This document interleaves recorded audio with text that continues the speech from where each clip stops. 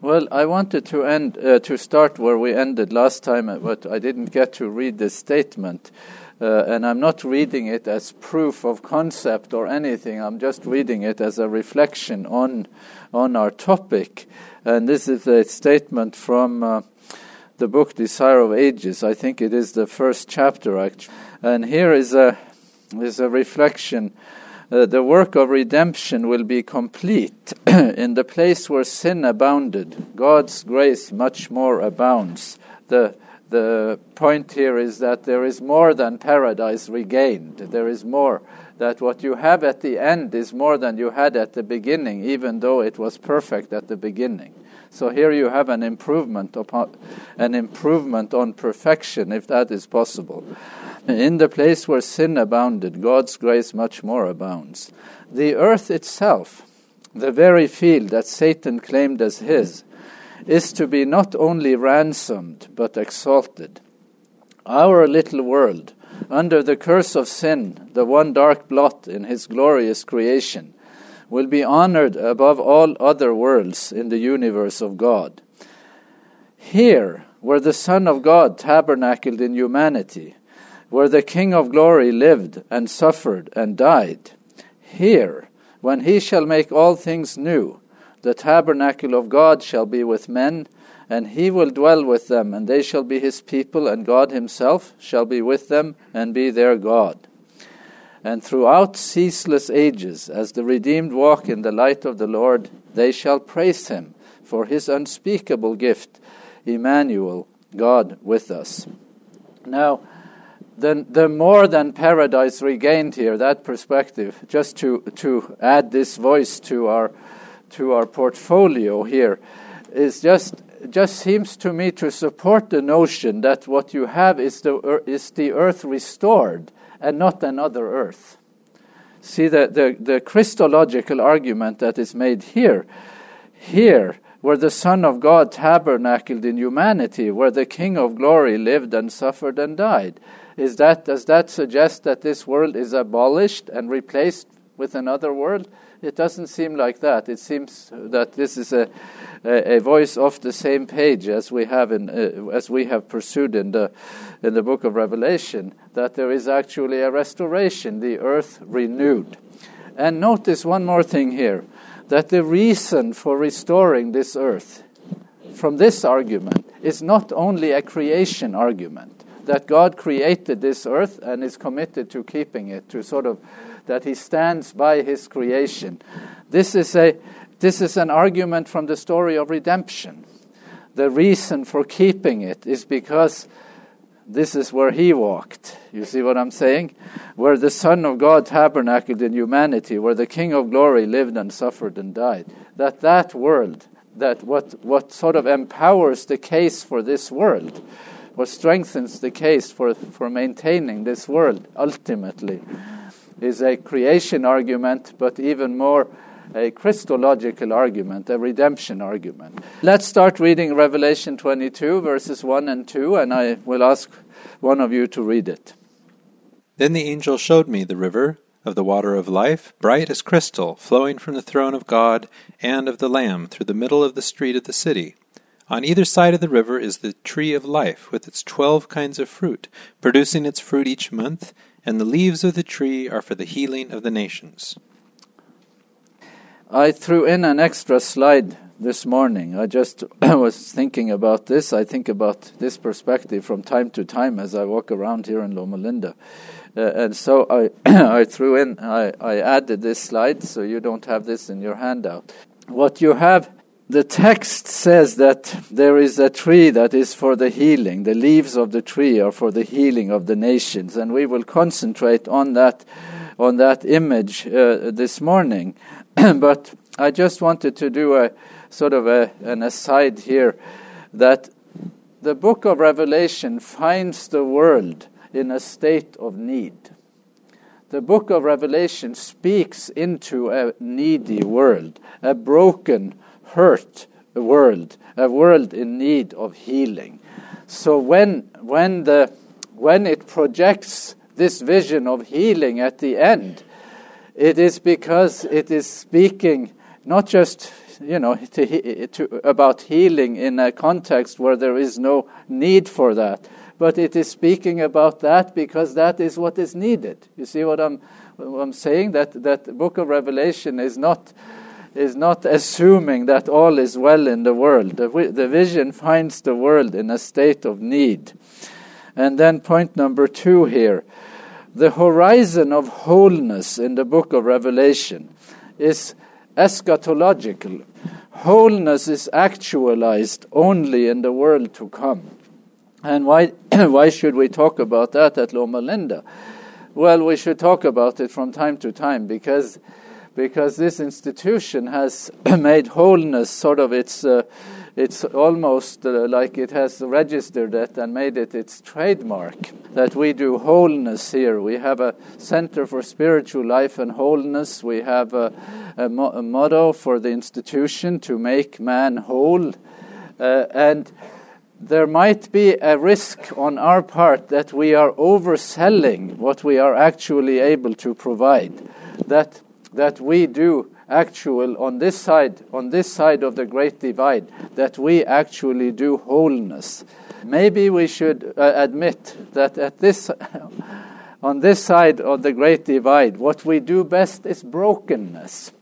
And we wallow in it, and we are defeated again and again. Our reality is a broken reality, and the wholeness reality is a future reality. It is an eschatological reality, and our vision in Revelation speaks to that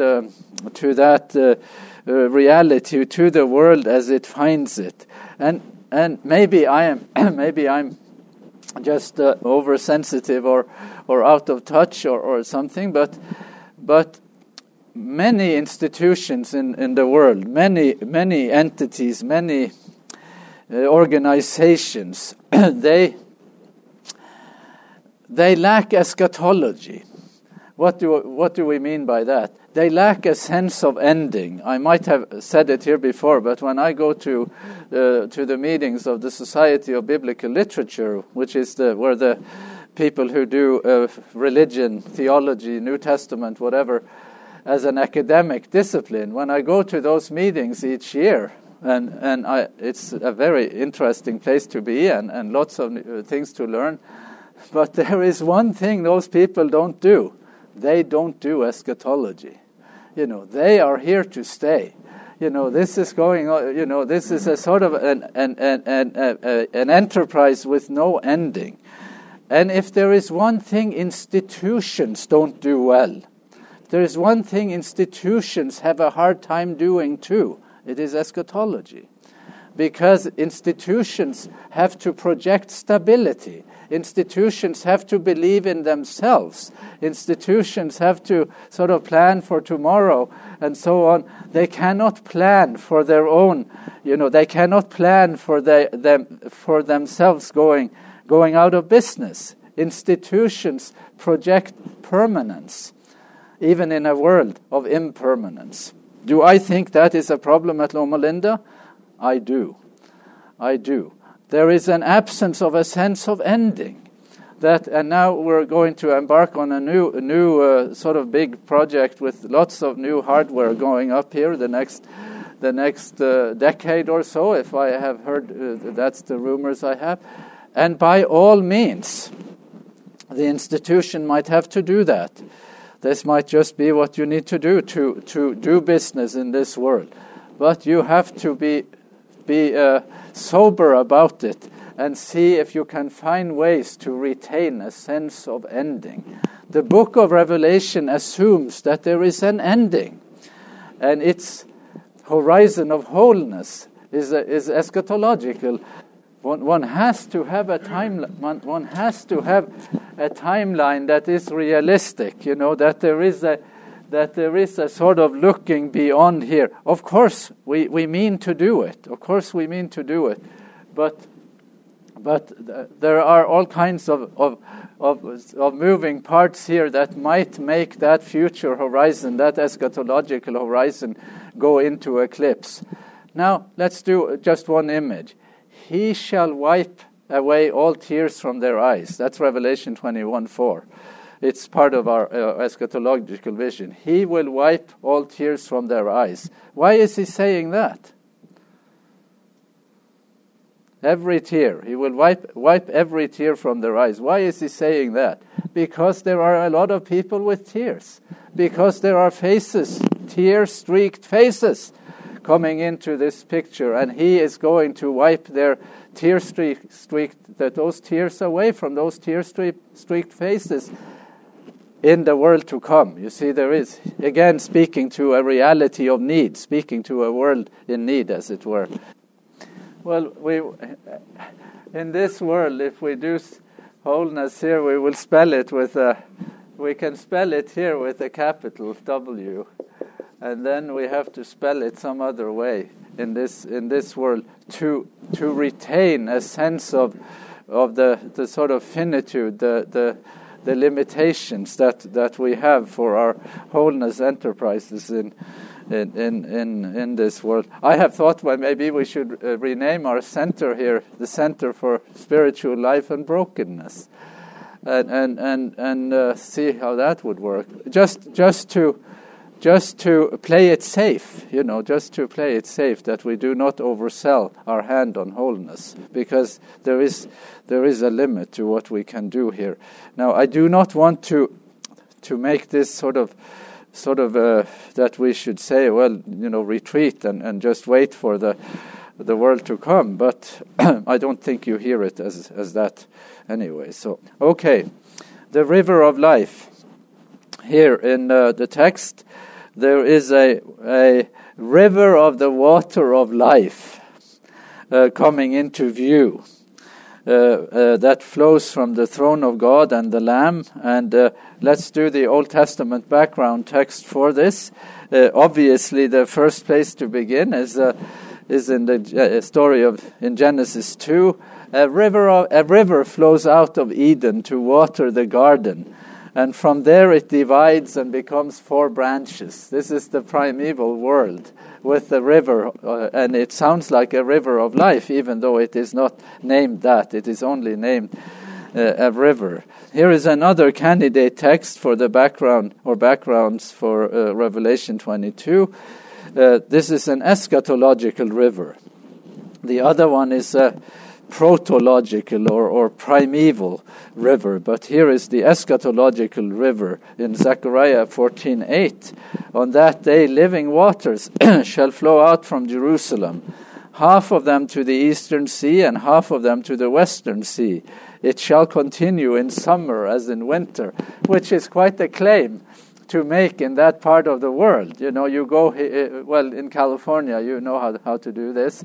But in other parts of the world, our rivers do not dry up in the summer. A river that flows in summer and winter is an unusual sight in the Middle East.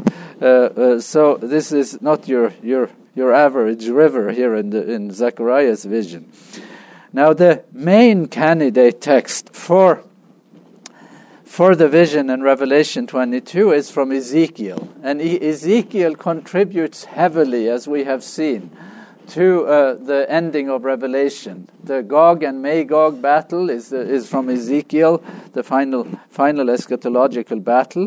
And now there is a Ezekiel imagery in the vision of healing. We'll read through all of these verses, starting in 47, verse 1 through 12. Then he brought me back to the entrance of the temple. There water was flowing from below the threshold of the temple toward the east, for the temple faced east. And the water was flowing down from below the south end of the threshold of the temple, south of the altar. Then he brought me out by way of the north gate and led me around on the outside to the outer gate that faces toward the east. And the water was coming out on the south side. What's he doing? He is seeing inside. He's standing inside the temple, and there is water flowing inside this temple. He goes out to the outside, and there the water flows from inside to the outside. That's what he's seeing, running water. And then verse 3, going eastward with a cord in his hand, the man measured 1,000 cubits, and then led me through the water. It was ankle deep, not very deep, as it were. Verse 4, again he measured 1,000 and led me through the water. It was knee deep. Again he measured 1,000 and led me through the water. It was up to the waist. Verse 5, again he measured 1,000, and it was a river that I could not cross, for the water had risen. It was deep enough to swim in, a river that could not be crossed. Now, do a little bit of thinking about this river. What is happening? Why? What do you see here? I wrote deep waters, but you are seeing deepening waters, isn't it? You're seeing a river that gets deeper and bigger as it gets further from the source. Are we seeing that? We are seeing that, no question about that. Now, what's conspicuous? What is sort of counterintuitive with this sort of river? It shouldn't be. I mean, do rivers get bigger like this in real life?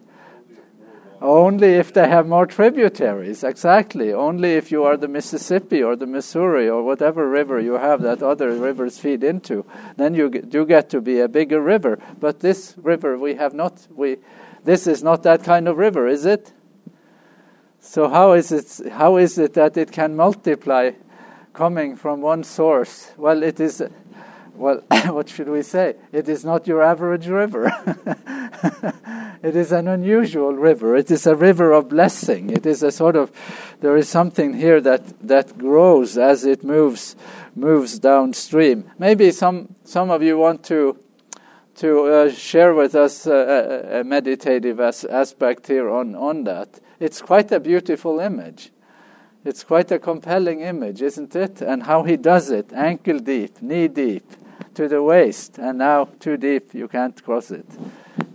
And then there is a vision of abundance along this river. He said to me, "Mortal, have you seen this?" Then he led me back along the bank of the river. As I came back, I saw on the bank of the river a great many trees on the one side and on the other. Now, this river is going in which direction? You see. Here is the country here. What is it? Palestine. And here is Jerusalem here. And down here is the Dead Sea. It should be Dead Sea here. That's the Dead Sea. And which direction does the river flow? It flows east. So it flows into what? What sort of country is it? Arid country, desert. Yeah, it's desert country. And so when you see a great many trees on one side and the other, what are you seeing? You're seeing arid country come to life, aren't we? Aren't we seeing arid country becoming fertile country? We're seeing sort of the earth healing, as it were, here by this river. And then the notion of healing waters becomes explicit in verses 8 and 9. He said to me, "This water flows toward the eastern region and goes down into the Arabah. And when it enters the sea of stagnant waters, the water will become fresh." What is the sea of stagnant waters? It's the Dead Sea that has it's below sea level. How far below sea level is it? Quite a ways below sea level, 300 meters or so, isn't it? Something like that. And there, even more now. Yeah, the water level is very low. Anyway, there is no river exiting from the Dead Sea. It is the sea of stagnant waters. When it enters there, the waters will become fresh. Wherever the river goes, every living creature that swarms will live. And there will be very many fish. Once these waters reach there, it will become fresh. And everything will live where the river goes. Wow. Vision of healing waters, coming out from the temple, going eastward into arid land, and making, sort of rejuvenating earthly reality where it goes. It's quite a compelling image. So one needs to do this text in detail, don't we? People will stand fishing beside the sea from En-Gedi. En-Gedi is down there in the valley, to En-Eglaim. It will be a place for the spreading of nets. Its fish will be of a great many kinds, like the fish of the great sea. So anyway, I'm not saying that you will go fishing in the world to come, but if you insist on doing it, you would have a biblical warrant. If you want to literalize this completely, then you can do some fishing in the world to come. The picture is just that in this type of water, this side of eternity, there is no fish. It is not. It's not suitable for life. So here we see that the waters have been healed, and proof of that is the abundance of fish in it. Maybe so, more than the abundance of fishermen, as it were. But its swamps and marshes will not become fresh. They are to be left for salt. This is a concession to present reality for sure. Verse 12. On the banks, on both sides of the river, there will grow all kinds of trees for food. Their leaves will not wither, nor their fruit fail, but they will bear fresh fruit every month, because the water for them flows from the sanctuary. This is the cause, the source, always remembering why reality is this way. Their fruit will be for food, and their leaves for healing. Does it sound like Revelation is influenced by Ezekiel here? And Ezekiel, in turn, is influenced by Genesis. Surely the eschatological river and the primeval river, they do have something to do with each other, don't they? And there is this notion of healing here. Let's just read that statement here from this is from Joseph Blenkinsop, one of the great Old Testament theologian of the 20th century. He says, commenting on this text, no amount of exegetical finesse or insistence on what the Bible plainly says can transform the poetry of this passage into a topographically and ecologically realistic account of an event in time. It is the eschatological river, in other words. The richly symbolic language of water healing and bringing life and fertility to the wounded earth recalls, as we saw earlier, the great water source that fertilized Eden, flowing out in 4 branches around the inhabited world. And we read that text already. The logic, listen to this, the topography of this, of the sort of symbolic topography of the healing river, as it were. The logic of the symbolism requires that the headwaters arise on high land, the very high mountain to which Ezekiel was transported in 40 verse 2. And even the holy mountain of God, which, according to the poem of the king of Tyre, according to the poem of the king of Tyre, Eden was located. So here is that it's not, you cannot completely transpose the image into a known geographic reality, even though it does do that tangentially. This is the mountain of God, and the river is flowing downstream from the mountain of God. And when Blenkinsop even uses Ezekiel 28, what was the verse? 28:14. He is bringing into the picture what? Cosmic conflict imagery. Ezekiel 28 is one of the major texts for the cosmic conflict. And here we are sort of finding closure in the context, in the story of the cosmic conflict, in the notion of the healing river that flows from the mountain of God, as it were, alluding back to where the whole problem began. So, okay. Yeah, I thought that statement by Blenkinsop is actually quite amazing. I had underlined it in my book long ago, but I had never used it. And now I have, and I think it's an excellent way the way he brings it together and puts us back to the mountain of God, as it were, in the vision of the end. So, okay. Now, back to Revelation 22:2. because it is not only Ezekiel here. And now let's read it again. On either side of the river is the tree of life with its 12 kinds of fruit, producing its fruit each month. That's Ezekiel. All of that is Ezekiel. And the leaves of the tree are for healing. That's Ezekiel too.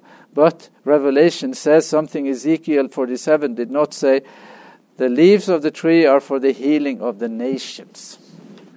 The healing of the nations. So how do we do that? So we have here healing of the nations in Revelation. And we have one text that feeds into that is Ezekiel. Ezekiel is a contributor to the vision of healing of the vision of healing in the book of Revelation. So, but maybe we need another one too. We need to have another contributor, and who would be our candidate for that? Yeah, I saw a hand. Well, both. I mean, yes, I think it is real. It's real, but it is not. It's not a reality that is easily sort of, that you and I can sort of pinpoint from a presently known reality. It is certainly real. It's a real place. I mean, the notion that the future life is a bodied reality, an earthly reality, a material reality. This book seems to embrace all those notions, that the future life is as material as present life. It is not materiality that is our problem.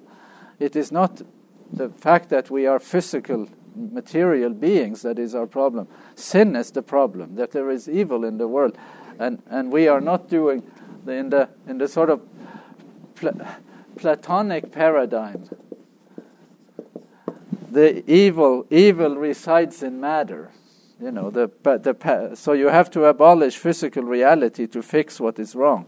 But that is not the idea in the Bible. There was nothing wrong with physical reality. So yes, that's, you know, I don't want to ever be heard as though we are saying it's all symbolic and there is nothing there. No, there is definitely something there, but we have finite resources with which to describe it.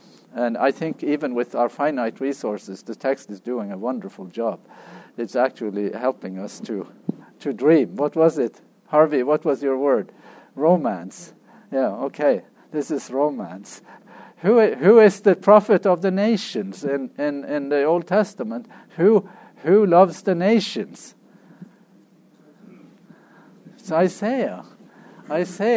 So our working hypothesis here is that much of the body of the vision in Revelation is actually taken from Ezekiel. But then what we're saying here is that the author of Revelation, he hears echoes. He hears certain things that stand out in his ears, that are sort of impacting his way of thinking. And one of the echoes that he cannot help hearing from Isaiah is the notion of the nations. So if you wish to read this in more detail, I gave a presentation on that topic, putting these things together. I might have shared it with some people in this group already, but I did it at one of our SBL sessions a couple of years ago. But let's do a few texts here and see, because now we're doing Isaiah as a candidate background for this notion of paradise regained, the healing of the nations. The primary text here is Isaiah 11, 1-10. And Isaiah 11, 1-10 has already been a key text.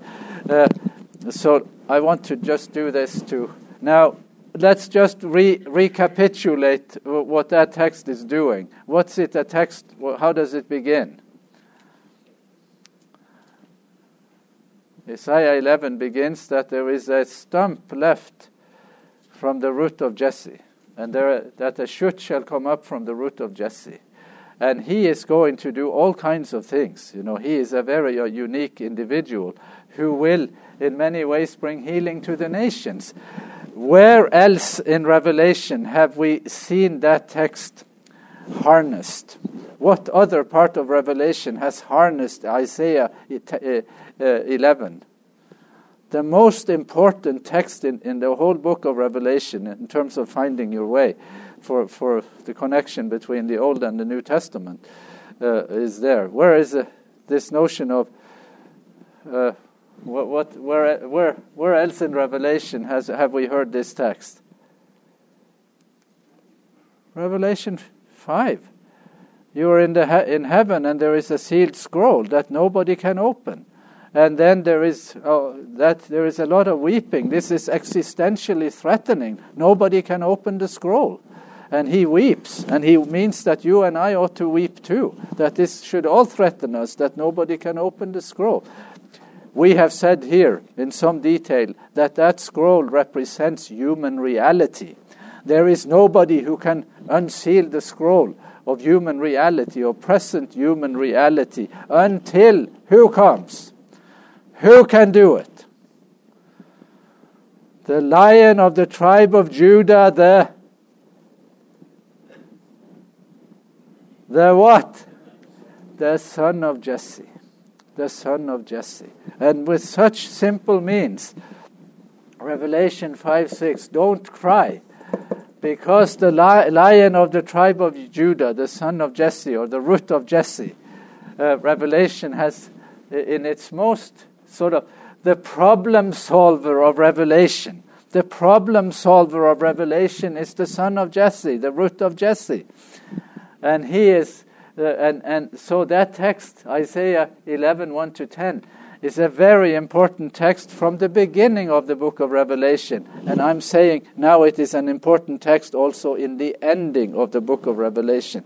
You cannot overvalue this text. They will not hurt or destroy on all my holy mountain, for the earth will be full of the knowledge of the Lord as the waters covers the sea. Is that a vision of healing? Surely that is a vision of paradise regained. And then let's read some more. Isaiah 11:10. On that day the root of Jesse shall stand as a signal to the peoples. The nations shall inquire of him, and his dwelling shall be glorious. What is my key word here? What's the key word in this passage? The nations. The nations. Isaiah is talking about the nations, and he's saying that the root of Jesse brings hope to the nations. That's what the Hebrew there is goyim, and the Greek is ethne. And then going to Isaiah 42. And Isaiah 42 is the first of the so-called what? The passages, the poems in Isaiah 42 is the Isaiah 42 verses 1-9 is the first installment of the suffering servant passages. Have you heard that term before? I mean, this is very key stuff in Isaiah. This is from the second part of Isaiah, starting in chapter 40. The passages about the suffering servant. And look what he is going to do here, 42:6. I am the Lord, I have called you, the servant. I have called you in righteousness. I have taken you by the hand and kept you. I have appointed you as a covenant to the people, a light to the nations. And then 49:6, chapter 49, verses 1-9 is the second suffering servant passage in Isaiah. The first one is Isaiah 42, 1-9. The second is Isaiah 49, 1-9. I will give you as a light to the nations, that my salvation may reach the end of the earth. Let's do a little context. What does the servant say in Isaiah 49? What is he saying there? It's too difficult. I can't do it. I'm wearing myself out. It's not going anywhere. That's what he's saying. And then, what does God say to the servant? We'll do it. He's saying it is too small a thing that you should raise up Israel only. I will put you as a light to the nations, that my salvation might reach the end of the earth. This is a vision of inclusion. The nations here in a huge way coming into the picture for the suffering servant in Isaiah.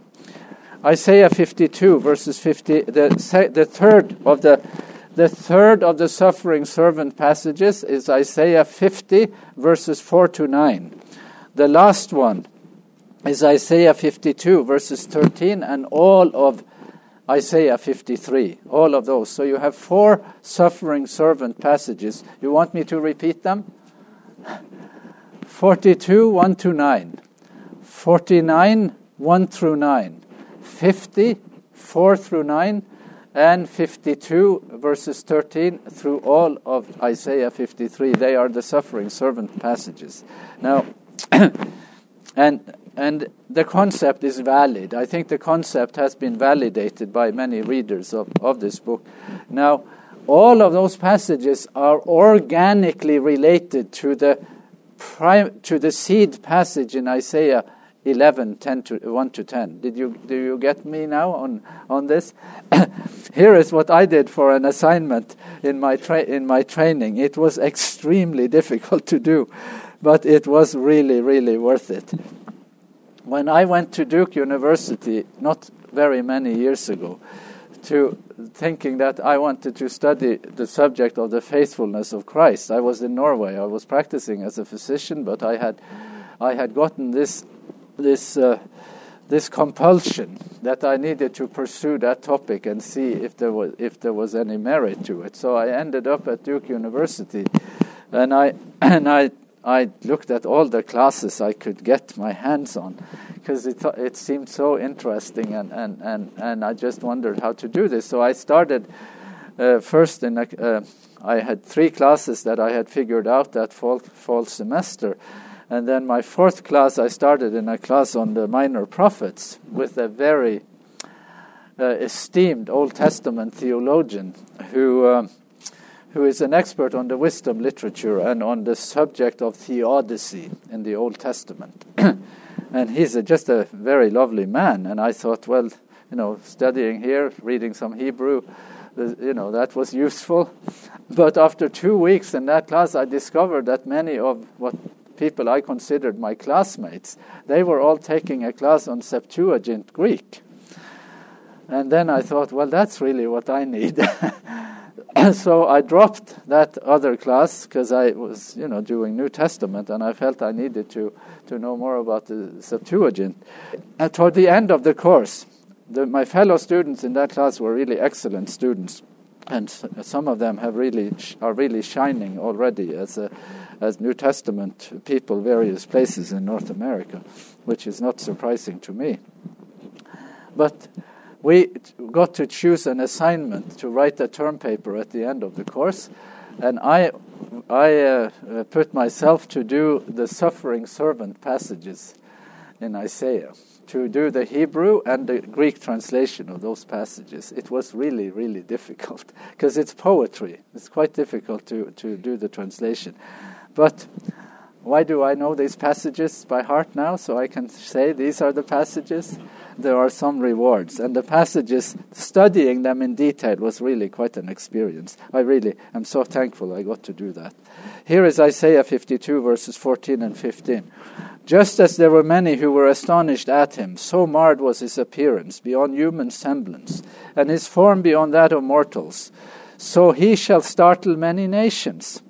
Kings shall shut their mouths because of him, for that which had not been told them they shall see, and that which they had not heard they shall contemplate. Who is they here?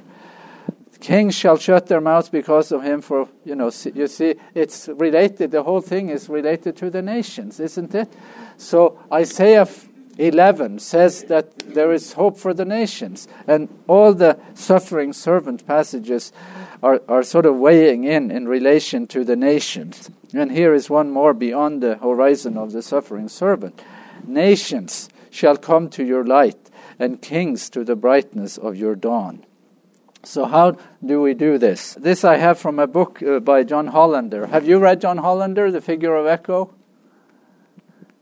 Well, the notion of echoes, language echoes. So what happens if you stand in front of a wall or a building and you shout into that building and you have or you stand out in have you done it in Yosemite maybe? Yosemite is a good place to do it, where you call out something and then you hear the words come back to you. Now what comes back to you? What is it that comes back? The most intense part, or usually the ending? Or is it only the ending that comes back, or the intense part? Well, it's usually, what you're able to hear is usually the ending, isn't it? Or what? All of you have done it, haven't you? So what's the notion? What else can you say about an echo? If you are in the right place, you shout, but the echo that comes back, is it louder or the same or less than? Can the echo act as an amplifier?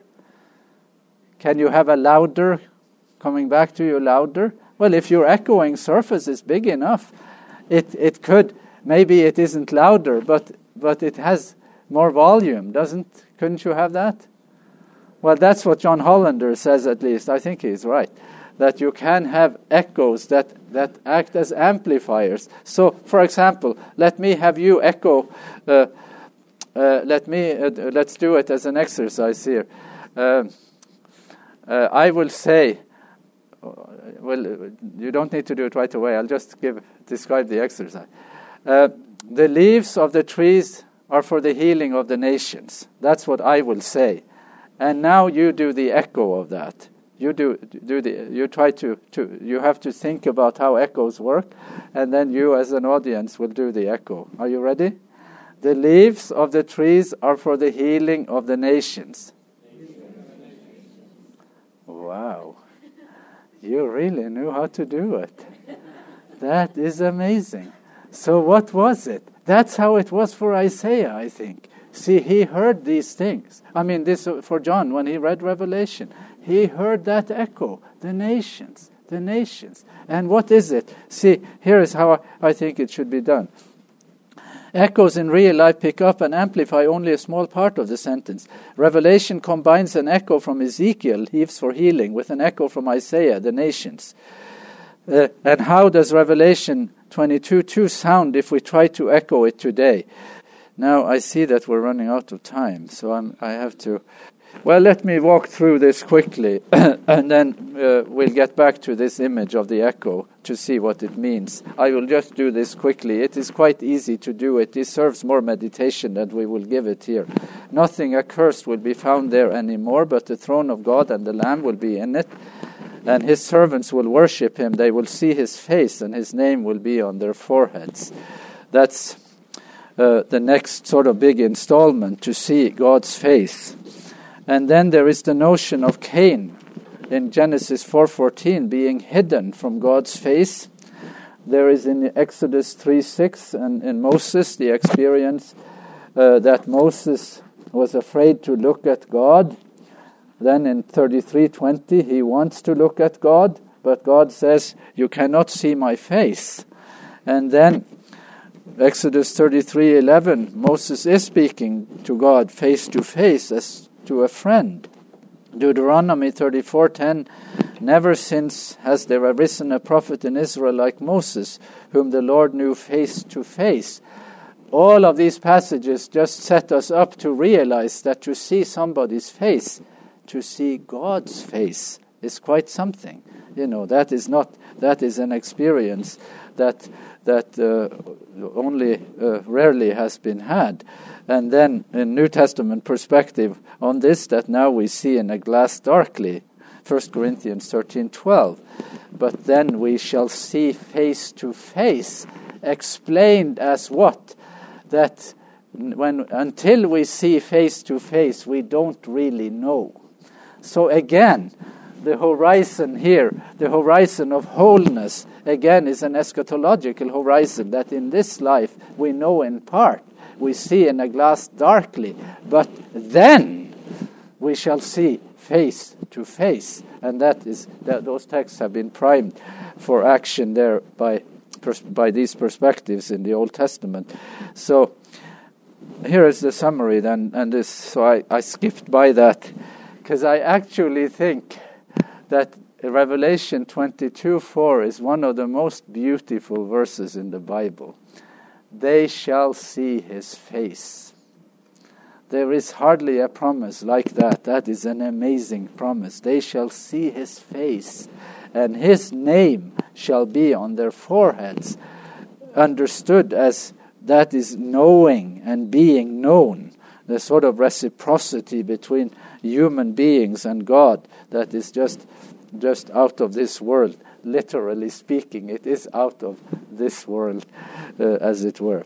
Now, making whole. There is physical healing that extends to all creation, human, non-human, and the earth, in the vision of healing in Revelation. There is also spiritual healing. And here is how I would like to prioritize the notion of spiritual healing. That what needs healing the most, what needs the healing the most in human reality is our picture of God. It is not only the things that are damaged in us organically, spiritually. Surely we need to be spiritually healed for the things that are sort of out of order. But Revelation's vision of healing, Revelation's vision of spiritual healing is above all a vision of healing our distorted ideas about God. And that, of course, is healed then when they shall see his face, and we will see God as he really is.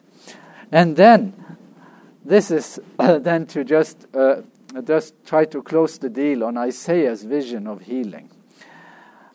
Isaiah is not just saying that there will be healing in the world to come. Here is an attempt to explain this or to try to construe it.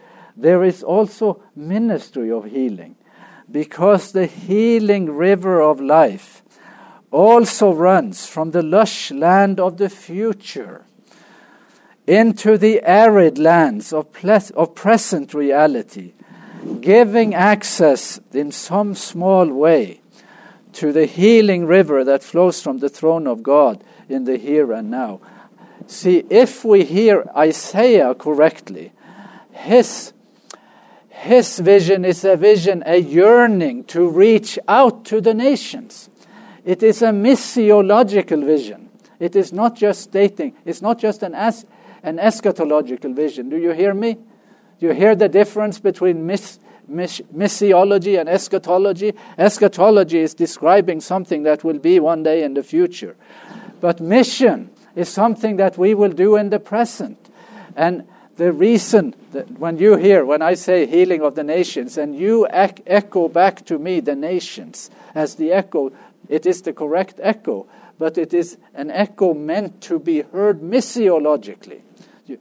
I don't think we get quite the thrust of that. It's quite hard to grasp it, because Revelation isn't then just describing a future reality that we one day will walk into with no sort of contribution, no interest on our part. It will sort of just dawn upon us. There is then a connection between the wholeness written with a small w and wholeness written with a capital W in a sort of vision of vocation. Anyway, we need to pick up on that, because that is really what the book is up to. I think it really wants to harness the reader of this book for the ministry of healing to the nations in present reality, as it were. Anyway, I kept you over time, and next time we will do the last verses of Revelation 22, and it's almost over.